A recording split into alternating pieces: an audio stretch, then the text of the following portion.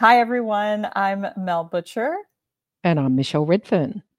And we're behind the Lead to Soar podcast. We've got a couple really fun things to share with you. And the first thing we want to share is our colleague, Susan Colantuno. She started a podcast called Be Business Savvy. Be Business Savvy. We highly recommend it. And it's a short form podcast where you hear directly from Susan. It's like having a friendly mentor in your ear. So check her out at bebusinesssavvy.com. Over to you, Michelle.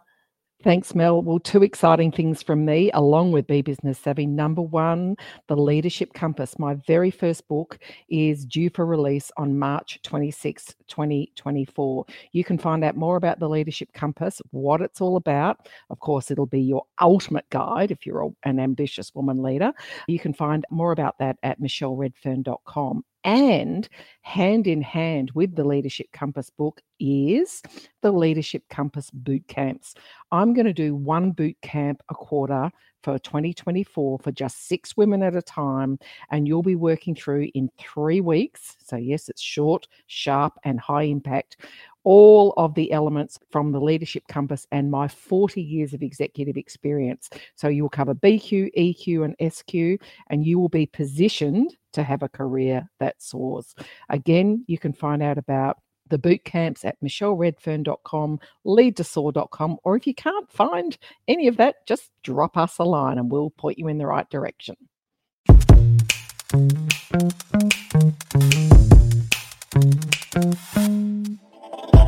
You're listening to Michelle Redfern and Mel Butcher on Lead to Soar, bringing you the best leadership advice and mentorship from around the world. Learn more at leadtosoar.com.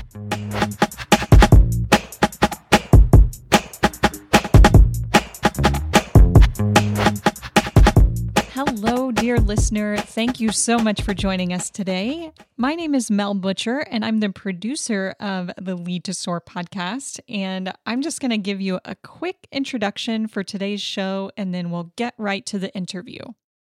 Michelle Redfern interviewed Laura Ryan. Laura Ryan holds a first-class honors in marketing and a master's in management. She also achieved chartered marketer status via the Chartered Institute of Marketing. A veteran of the meat and butchery business, Laura launched Laven Park, a UK-based consultancy that cultivates success for levy boards, government, and commercial companies through improved industry insight, connectivity, business development, marketing, and communications. Laura is the founder and global chair of Meet Businesswomen, that's MEAT, which launched in 2015.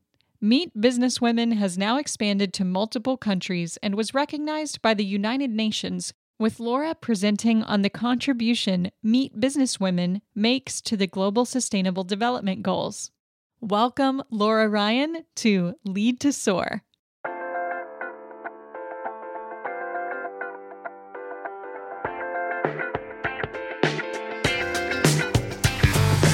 Welcome to the Lead to Soar podcast, hosted by me, Michelle Redfern.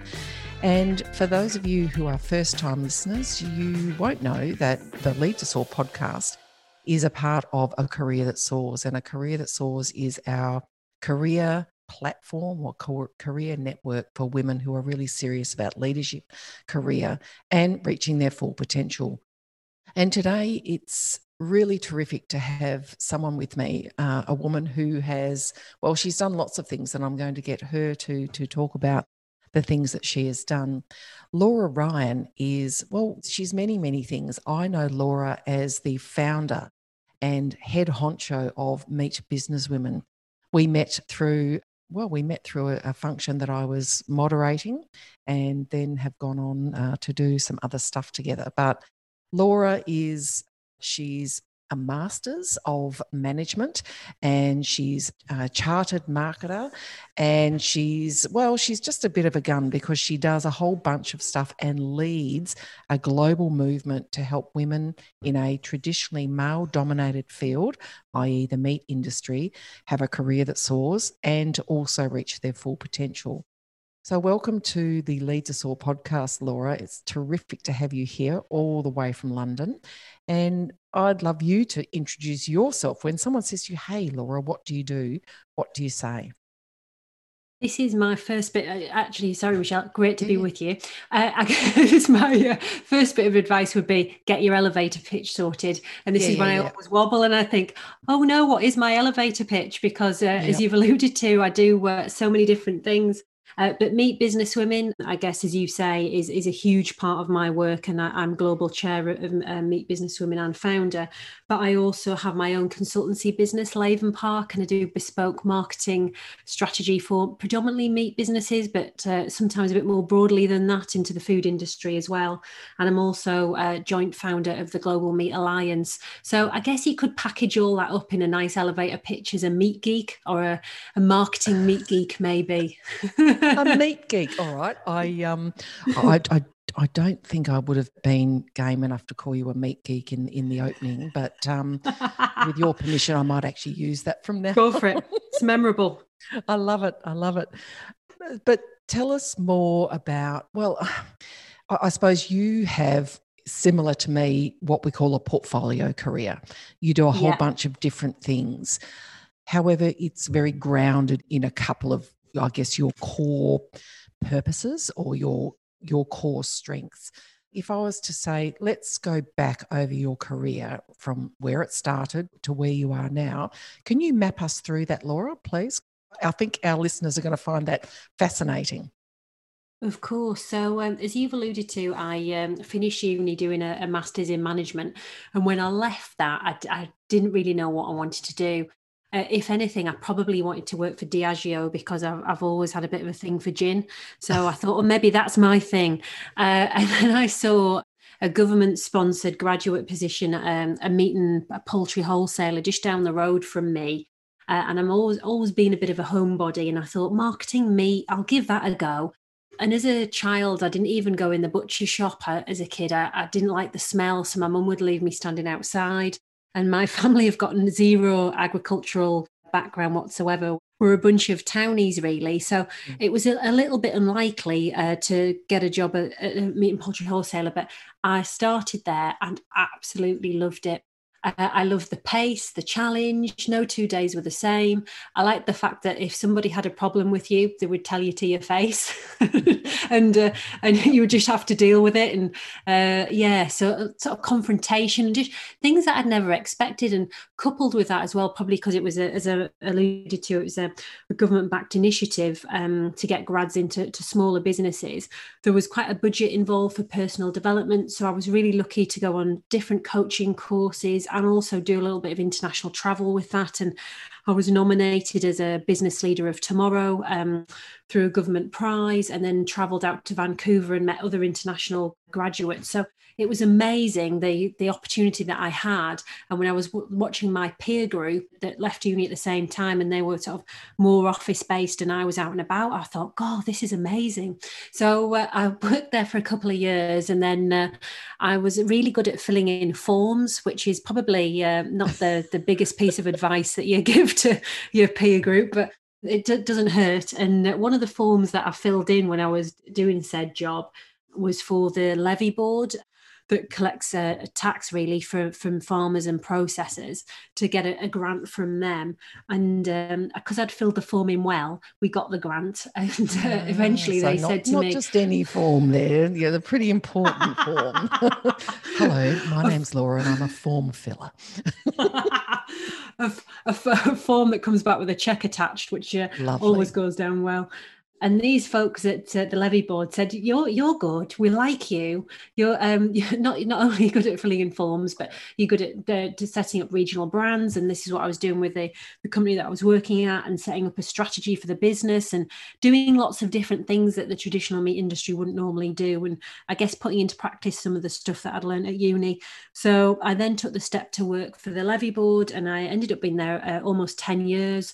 And the last 3 years of that I was director of the Beef and Lamb Board, which was fabulous because I was basically director of a board of farmers that always would say to me, "Oh, you must be a farmer's daughter. What is it your family are farming?" And I'd be like, "Oh, sorry to disappoint you. I don't really know that much about agriculture, or I do know a bit more now, but I'm a marketing person." So I absolutely loved it. But as you've alluded to, I took the brave step 2 years ago to go portfolio, which I don't know, half of me thinks, gosh, was that scary? At the time, it probably wasn't. It just felt right, and it was the right thing to do, and I had some consultancy lined up.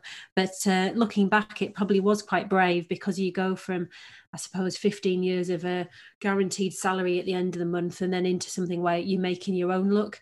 And now, as we've said, my portfolio includes Meet Business Women, Global Meet Alliance, Laven Park, my own consultancy, and then I also got my first non-exec director position over the summer. So it keeps your brain ticking over, because there's always still no 2 days are the same. And I suppose the golden thread through all of that, when you ask me what is it that's powered me on, it's been, I love talking to people. I'm nosy. I love talking to people and asking them what makes their business tick, what's working well, what's not working well. And I also, unfortunately not at the moment, but in normal times, getting out into factories and chatting to people and understanding what they're up to.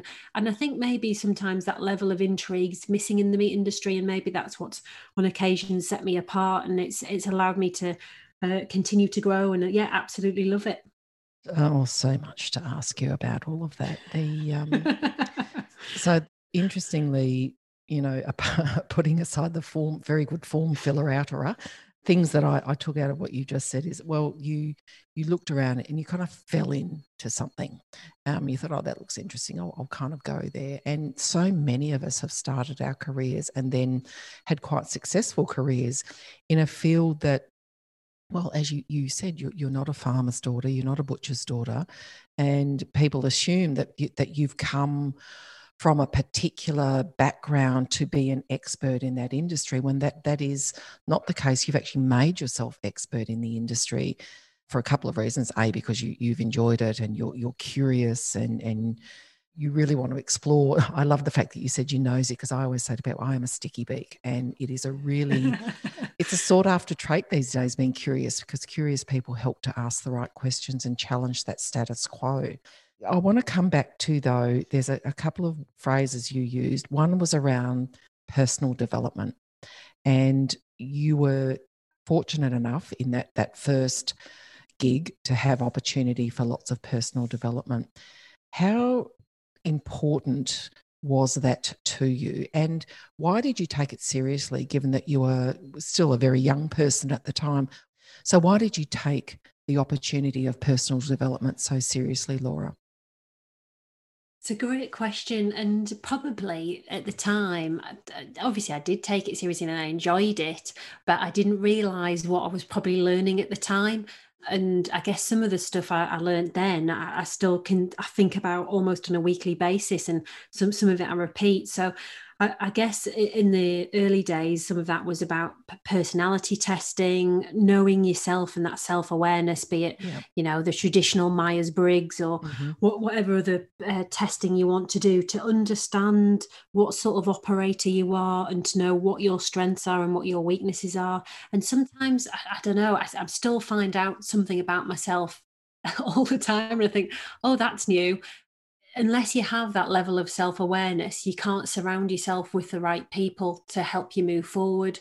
I think great leaders are really authentic, and you're amazingly authentic and open and honest, and the conversations we have, I thoroughly enjoy. And I think to be authentic, you need to be continuing to have that self-awareness of what sort of person you are, and you evolve over time, don't you, with different experiences, both professional and personal. Oh, So for sure. So I guess one of those things, I thought, oh, this is nice, it comes with a package, but now I pay for group coaching, and I continue to invest in my self-development. And it's interesting when we chat to even senior leaders in the meat industry, which is such a traditional industry, they are now being, male in particular, being more open and honest about, you need to invest in your personal development. It's not just about hard skills anymore. Yeah, such a good segue into the missing 33%, which we talk to our listeners and our members of A Career That Soars about. So the missing 33% is business, strategic and financial acumen. And I want to talk about yours in a moment and how you gained that. But it's fascinating that for us, leadership is using the greatness in you to achieve and sustain extraordinary outcomes by engaging the greatness in others. So you've talked very, very clearly in our first 10 minutes about all three elements. So you've talked about your personal greatness and particularly investing in yourself to know yourself particularly well about, what your strengths, your values, your worldview, all of that kind of stuff is. You've also talked about the fact that you talk to people and you're curious about people and you have to, you like engaging with people, particularly now in your current portfolio career, to create solutions and, engaging and aligning them towards the outcomes that are important.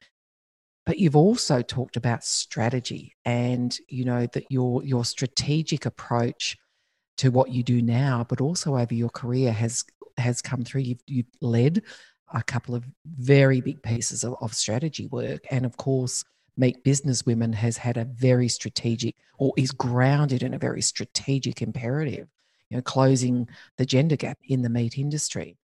So with all of that, and knowing that as a successful executive woman, that you really have to have that all three parts of the leadership definition, but particularly that business, strategic and financial acumen. If you reflect on those personal development experiences, you reflect on your career to date, how did you become strategic? How did you become that leader who can achieve and sustain extraordinary outcomes, whether it's for your own business or now for other organisations?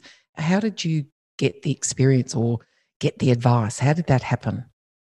Another great question. So I guess part of it I would put down to my degree and my master's. And then, as you've said at the top of the show, I'm a chartered marketeer through the Chartered Institute of Marketing. So it's about qualifications and having that structure and rigor and understanding what the frameworks are academically, so then you can overlay them in a practical situation. When I first went portfolio, I also did some lecturing back at the uni that I studied at, and I did some strategic lecturing, and it was really interesting talking to some of the students that when I would talk about a strategy, about how simple it is, where are you now? Where do you want to be? And how are you going to get there? Yeah. It just blew their brains that they were like, is that it? And I'm like, yeah, that is it. Don't let these folks tell you that it's more complicated than that. Understand, do the research, understand where you are now. What's the ambition? What's the macro environmental impact? What are your competitive set are doing? Get the research, get the data, and then map out a roadmap. And basically, I told them that on day one, and they were like, "But we've got a 3-year course." And I was like, "I know you have, but you've got it there. You've in an hour, you've got the lot." So, and within that, there's lots of tools, and we know, of course, there's different options to use. But I think for me, it's keeping it simple. But when I left uni and I had that sort of toolkit and that stuff that I knew in the structure, and then I landed in said catering, butcher, meat and poultry wholesaler, I'd be thinking, well, this isn't Porter's 5 Forces. This isn't wondering where Porter's 5 Forces was going to come into it. Yeah, they are. This isn't the Boston Consulting Matrix. Where am I putting that? And I think it's really easy that we get taught all of this stuff at uni, and then to make it apply to a practical situation, there's a massive void. So I think hanging on to the simplicity of it and then being allowed to trial it and use it in situations. And maybe that's because I started at an SME. They gave me enough rope and budget to trial some of these things. Then I had the confidence. And then you learn. It's always the hardest, as we know, to do something for the first time. And once you've done strategic reviews and you can see what's worked well, what hasn't. And then I guess the other bit of work that I would reflect on is I've led the strategic review for the beef and lamb industry in England. And that was a huge piece of work, taking them on a 3-year journey. But the way that I managed to, I guess, have impact with that again was, your words better than mine, not being nosy, being curious, and taking people with you, listening to people, not always finding a middle ground that's vanilla, but understanding what the challenges are, what the opportunities are, and mapping those out and getting everything down. And I guess being the honest broker as well, being objective. And in any business, in any industry, people come with emotion, with baggage. It's always been done this way. And I think challenging from an objective point of view, keeping it simple has really helped. I guess the other thing as well is surrounding yourself with experts where you're not an expert, and finance would be one for me. Meet Businesswomen, for example. We've got a non-exec director who is an absolute corporate wizard and who's got an extremely strong finance background, because it's not something that I particularly enjoy. And I know that, and I've got an accountant that helps me with the rest of my business, and we speak every single month, and I invest in that because I want to make sure we're across everything. But I know I couldn't do that myself. So I think being open and asking for help where actually you're not sure, then that's advantageous. We see big businesses do that all the time with consultants Absolutely. coming in, and you look at the work they've done and you think, you've paid what for that?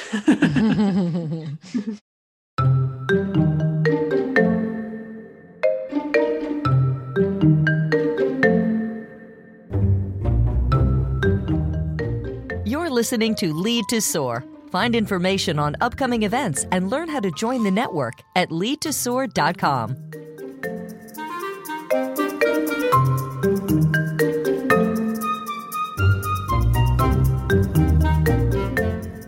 Actually, you just made me think of a couple of things, Laura. So I would say of all of the programs and the experiences that I run for women around to help them close the missing 33% gap, so business, strategic, financial acumen. Financial acumen, more often than not, is the area that women say, oh God, I'm just not good with numbers. I've never really had a desire to be good at them. I don't enjoy the numbers. And I say, look, I tell my story a little bit like you. I found myself having a career change at the age of 40 and thinking I was pretty, hot stuff, and then realised that I had a real gap around the financials, and I'd got a job where they thought I was much better than I was. So I had to do a real crash course and then surround myself with the right people to keep advising me. You would know now, particularly as a director or non-executive director, how critical it is not to go line by line through the P&L and the balance sheet and ask for the deep dive cash flow analysis, but you want to see the story that the numbers tell so that you can look strategically at the organisation and look at it from the balcony rather than the dance floor, as we say, and say, what could be going on here? So I think that's I say to women, if you realise that financials or that the dollars or the numbers are not your strength area, please don't rush off to do an accounting undergrad or an accounting degree. It's actually about the story that the numbers tell so that you can make really good strategic as well as tactical decisions to help the business achieve the desired outcomes. Does that resonate with you? Yeah, it does. And it's a great way of putting it. So, and it's taken me a long time to realise that whatever set of accounts and numbers you're looking at, there's a subject matter expert that's put those together. And it's not for us to try and, as you say, understand line by line what that means unless they're your numbers to own. And my non-exec director position, I'll have a call with the finance director of the organisation on a monthly basis once the accounts come out to say exactly that, tell me the narrative. Yeah. And I'll have gone through them in advance and highlighted anything that I'm not quite sure of and asked them the question. That's for them to explain to me. And I think a layer of confidence that I don't know if I would have had a while ago to say, actually, I don't understand it. And I'm not sure, it'd be interesting in me to ask, I'm not sure how many of the other Neds are making that call and say, tell me a bit more detail about that and getting the folks to unwrap them a bit. So yeah, and I think we need to be more open and ask for help, which sometimes can feel hard to do because it can make it look like you don't know something, but actually people love to help generally, and it's very rare I get oh no, I'm not going to tell you. It's fascinating because it is around bringing or engaging the greatness in other people. Interestingly, had another conversation similar this week around it's our job, and the advice, it was actually from Libby Lyons, who heads up the Workplace Gender Equality Agency here in Australia. And she said, I want women, all people, but particularly women, ask the questions, challenge the status quo, because that's actually what you're getting paid to do.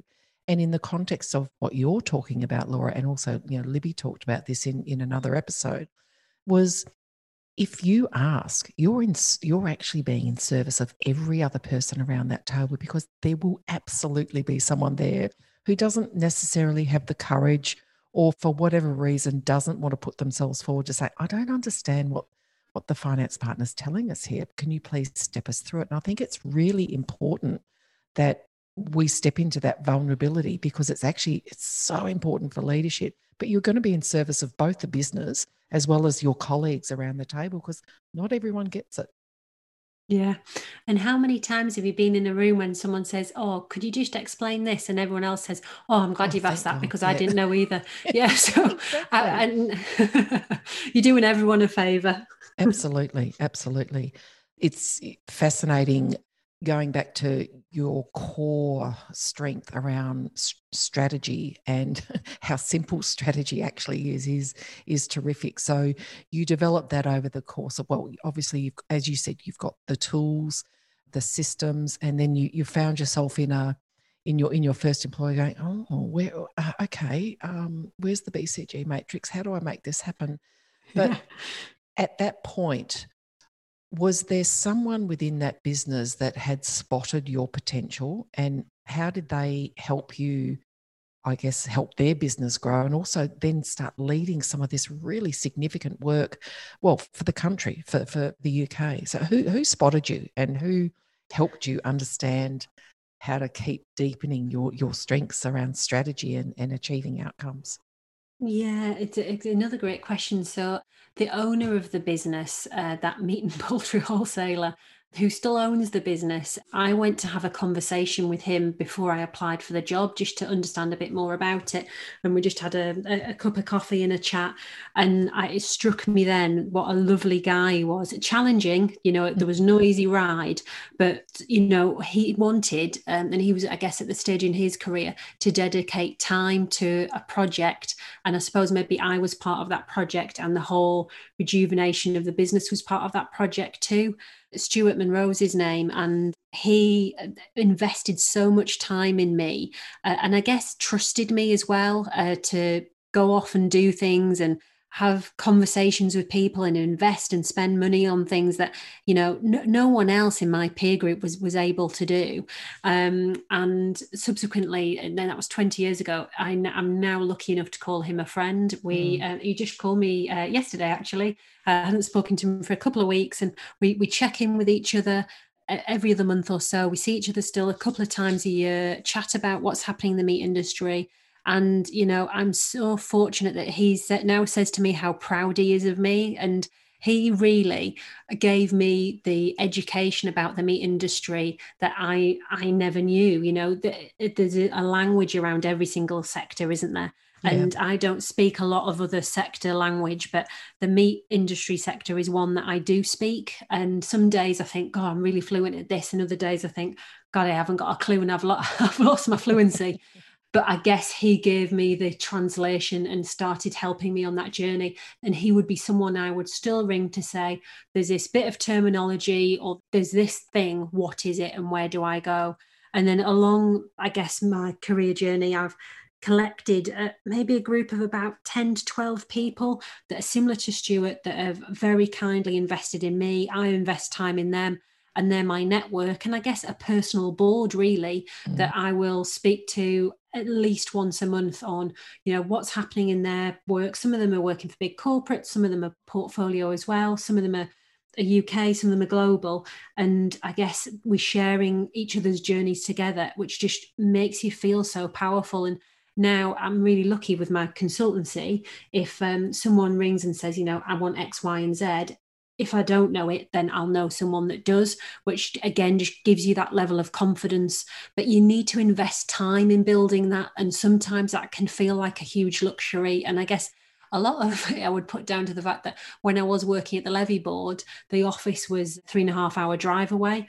So I would spend so much time in the car. I guess I needed to fill all of that dead time with phone calls. Yeah. So that maybe a lot of that really helped. I don't know. I was cursing it at the time, but sat in traffic jams. But actually building that community around you now is just so important. And it could have been really lonely, as we said just before we started recording. The UK is pretty much still in lockdown, And doing business when you've been sat in your spare room for the best part of 10 months can be, quite challenging on occasions, but having a community around you and that you can continue to work and work well is just phenomenal. And if I didn't have that and I was in this position now, it would be a real, I guess, challenging for you both professionally and personally.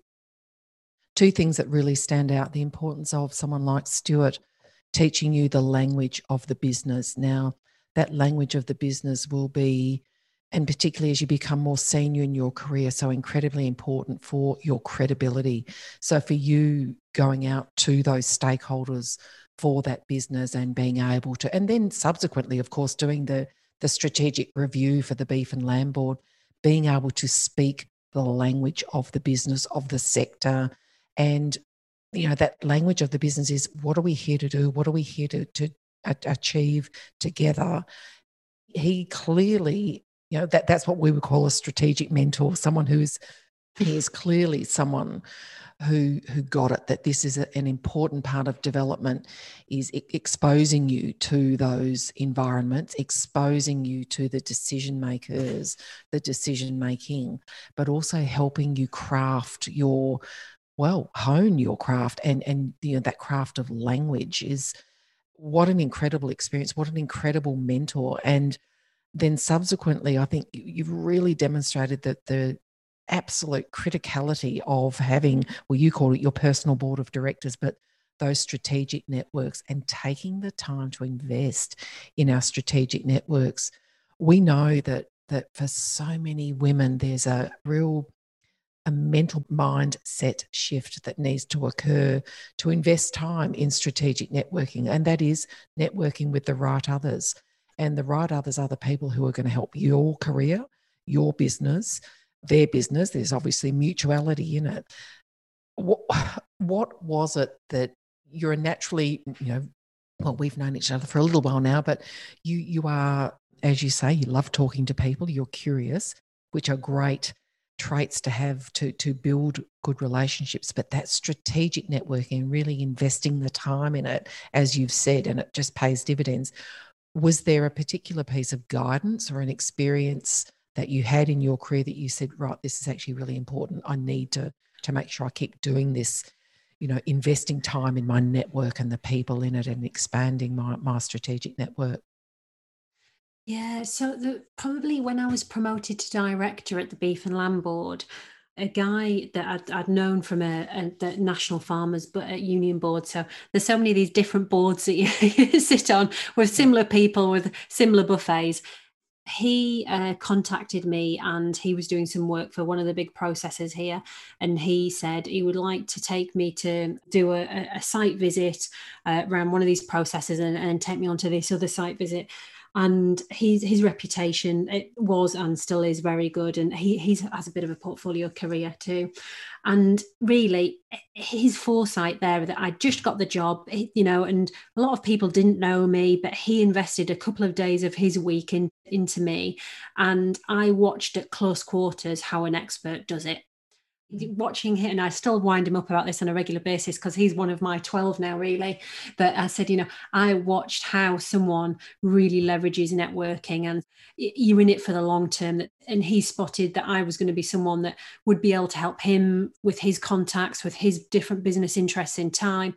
But to do that, then he needed to invest in me. So, and I wasn't particularly conscious of it until I saw it in operation, and then, him getting other key players and management from said business involved in some of those meetings. And I don't know, just silly things like, making me feel good about congratulations on your appointment, and Laura's going to be doing it. And you just think, God, someone that actually has confidence in, maybe I can do this. This is great. So I guess watching people do it well and taking lessons from that was hugely important. And I suppose some of it that is, quite personal as well, that people, introduce you to their family and to their kids, and it feels very natural and organic. And then I suppose the other memory that I have was that bit felt natural, but when I left the Levy board and went portfolio, as I've alluded to at the beginning of that journey, I was really doing quite a lot of lecturing. So I wasn't really directly working in industry. I was doing a bit of consultancy, but not a huge amount. So I'd gone from being in the car I don't know, 12 hours a week, making all these calls, to not being in the car that long, not being really in the industry, speaking to students, but knowing I needed to keep my network alive. So I found myself driving home from university on a night, ringing my network, talking to them about the deadweight price of cattle, when I was thinking, this is actually totally irrelevant to me at the moment. But I know this is the language that these people want to talk. And I know I need to put the legwork in, because if I lose this network, it's going to be so hard to get it back. So yeah, it felt hard then. And it's because I was out the industry a touch. So yeah, my advice would be, watch people do it well. Take notes of what they're doing and what works well and what makes you feel good. And then also, invest the time. And it can feel like a luxury at times, but it's not. It will pay back. Well, you've just demonstrated your strategic focus again, because, that is you saying, where am I now? Where am I going to be? Where's the delta? And what do I need to do? and investing in that, strategic networking, which essentially is about generosity and reciprocity, but we have to invest time in it. And debunking the myth that, networking is turning up to conferences or after work functions with, mediocre wine and dreadful canapes, which are bad for your waistline, is just, and she who leaves with the most business cards is a great networker, is just rubbish. It's real, it's genuine care, but also having that strategic intent and being able to say, this is where I want to be able to have an impact in my industry, in my sector, wherever it may be. And these are the people that I need to maintain a relationship with for a whole bunch of reasons. I think it's a really great example. Let's talk about 5 years ago, or over 5 years ago now, you launching the global movement called Meet Business Women. Now, what made you do that? And where's that going? And what? Tell us about Meet Business Women and what were you thinking? I know, was I mental? Yes, is the answer. So at that stage in my career, as I've alluded to, I was becoming more senior, and I was sitting in various meetings, these boards that I was alluding to, and I was the only female in the room. And I was probably the youngest in the room on occasions by at least 10 years. And I would come home on a weekend back up north, and I would chat to my mates on a weekend, and they would say, meat industry, going around abattoirs, going around farms, what are you doing that for? Sounds horrific. So I guess I was seeing two things. One, a pipeline issue literally in front of my eyes, where are the women? And also a reputational issue that my peer group would never have considered the meat industry as a positive choice. And as we've alluded to, I fell into it by total accident. So, and I'd probably as well noticed at that point, I'd networked as hard as I could within my little bubble. And I knew there was other senior women in the meat industry spotted around, but I didn't really know of a way to get to them. So I'd contacted a colleague of mine to ask if she knew of a female networking group for the meat industry, because I would like to attend an event. And she said, I don't think one exists. So if one had existed at that point, Michelle, I would have just booked myself a little ticket, jumped on the train to London and enjoyed said canapes and hopefully a glass of fizz and come back home again. But instead, I booked a room in London. I booked an inspirational speaker. It was a then women's rugby captain for England. They just won the World Cup, and emailed out a list of my contacts and my colleague contacts to say, we've got a room capacity of 50. Who wants to come? Bit of networking and learn about leading under pressure. And I could have sold that room twice over. People loved it. They came really to have a look, see what it was all about, see if we were burning our bras. And if I had £1 for everyone that told me that and still says it, I would be a rich lady. And it's just snowballed from there. We started, I guess, with that event and then bounced from event to event. And all of this is on the side of my desk alongside a day job. We set up a committee in the UK, again, all voluntary. It's all senior women in the meat industry that are passionate about trying to invest and get more talent and retain talent. And then up until last year, we had a huge amount of growth, or last year rather was a huge amount of growth. So we expanded into Australia, as you know, because you chaired the two events. We expanded into New Zealand, we expanded into Ireland. And over the summer this year, we expanded into the US. And last year, I also got the call. I still have to pinch myself when I say these words, call from the United Nations. And they told me, we never ring anyone up, but we've seen what you're doing. We like it. We think you're fulfilling one of the Sustainable Development Goals.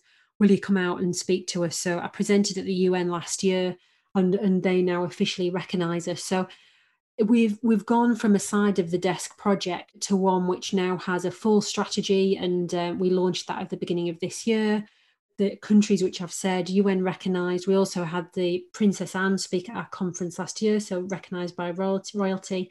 And then one of the things that you and I spoke about when we were lucky enough to be together in London at the beginning of the year, which feels like 100 years ago.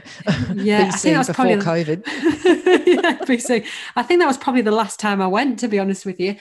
We spoke about a report, and we were due to present at the World Meat Congress over the summer. And this was really from a challenge at the UN. They were saying, other sectors know how many women are working within them. Then, women in finance, women in automotive, whatever it may be, They know their data. What's your data? And you said to me, I vividly remember, you need a burning platform. What's your data? And the meat industry didn't have it. We didn't know our data.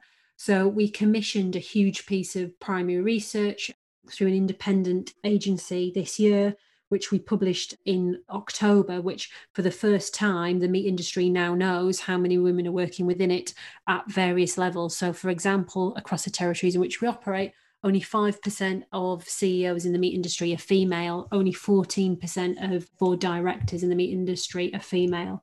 So although, some might perceive that as a group of women complaining there's not enough women within the meat industry, and we've had a bit of that, the report is also a really positive document talking about the enablers and barriers, and also a proactive checklist about if you want to get more female talent into your business and into the sector as a whole, these are the things that you need to be doing. So we'll go back out and rerun that piece of research at a future date so we can see if we're shifting the dial. So yeah, I probably was crazy. And if you said to me, and it'll be 6 years in February, do you want to set up the professional networking group across the globe for women working in the meat industry? I'd have probably said, oh, you're all right. I've got enough on my plate.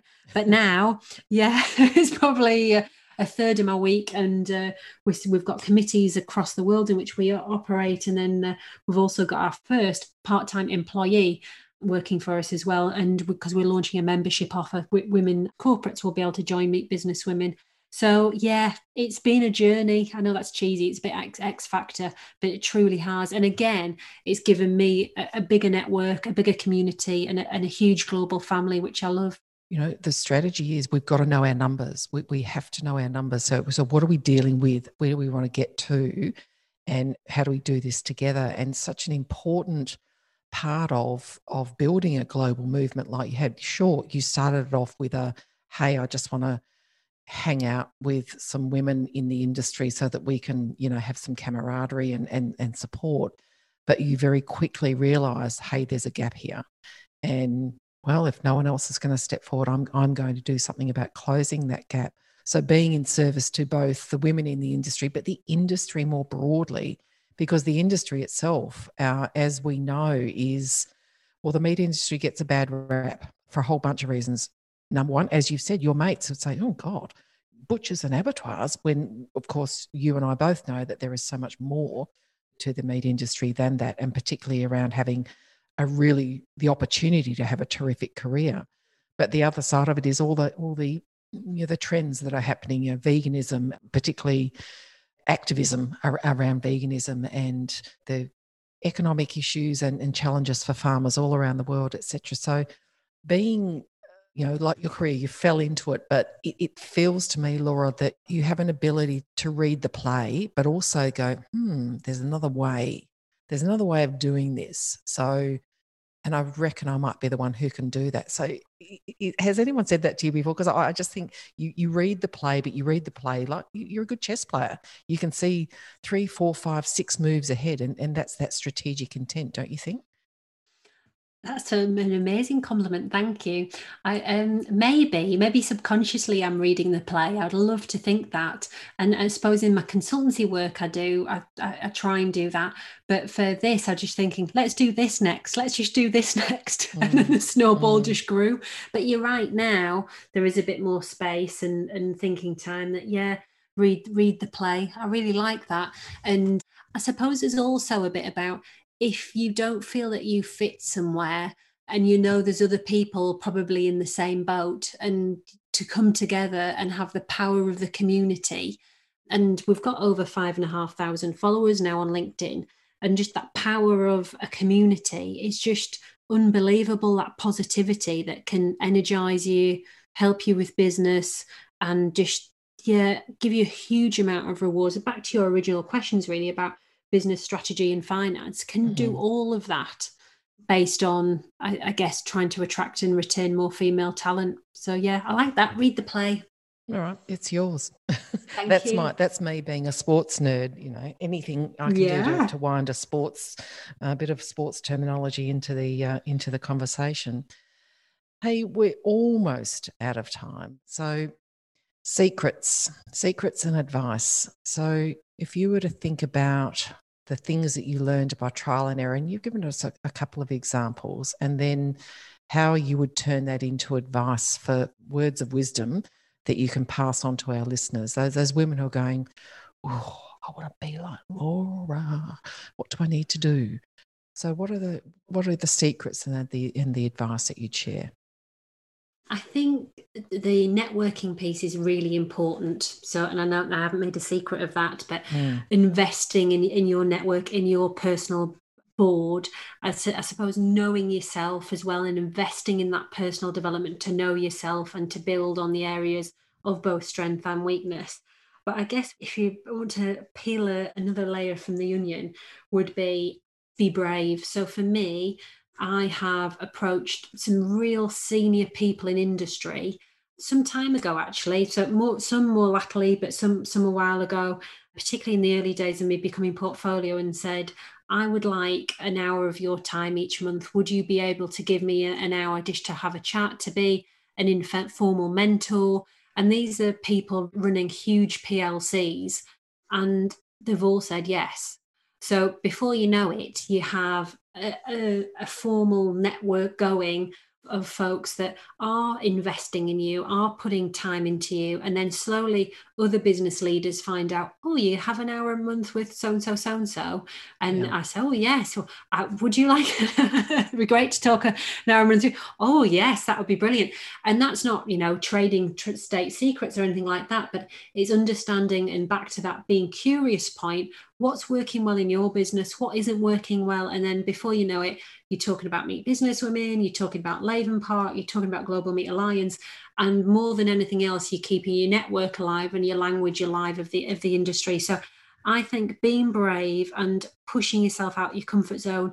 I'm I guess a terrible people pleaser, and I've had to learn to say no. And again, that's come with personal development experience. So understanding yourself about, have you got the disease to please, and being honest with yourself and being brave. And is that being brave going out and asking a CEO to invest in some time in you, or is that being brave and saying no, or is that being brave and saying yes? But pushing yourself out your comfort zone every single week. And I hate it. I'm not great with it, but I do it, because if I don't, I'm standing still.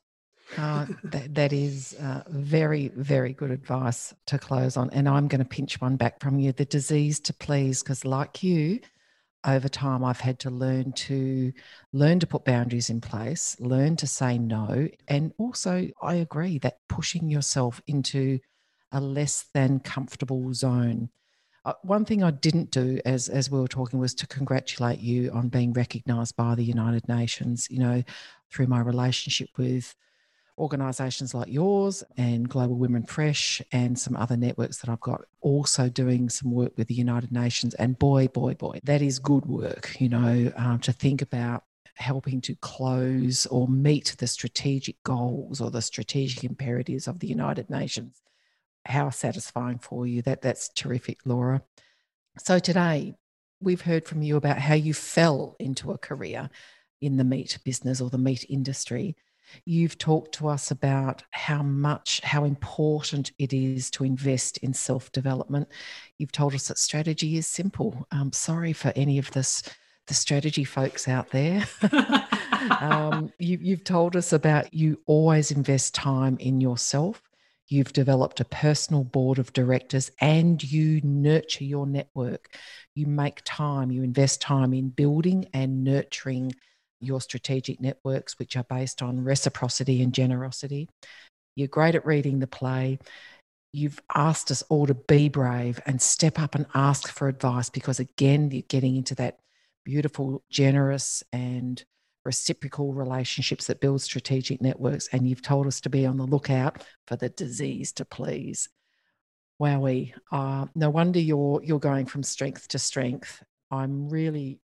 I'm very grateful that I'm in your network and vice versa, and we get to do some stuff together. And I'm also really pleased and very, very thankful that you've spent some of that awesome time of yours that you're having an impact with to share your secrets and your career that soars with our listeners. So, Laura Ryan, thank you for your time with us today.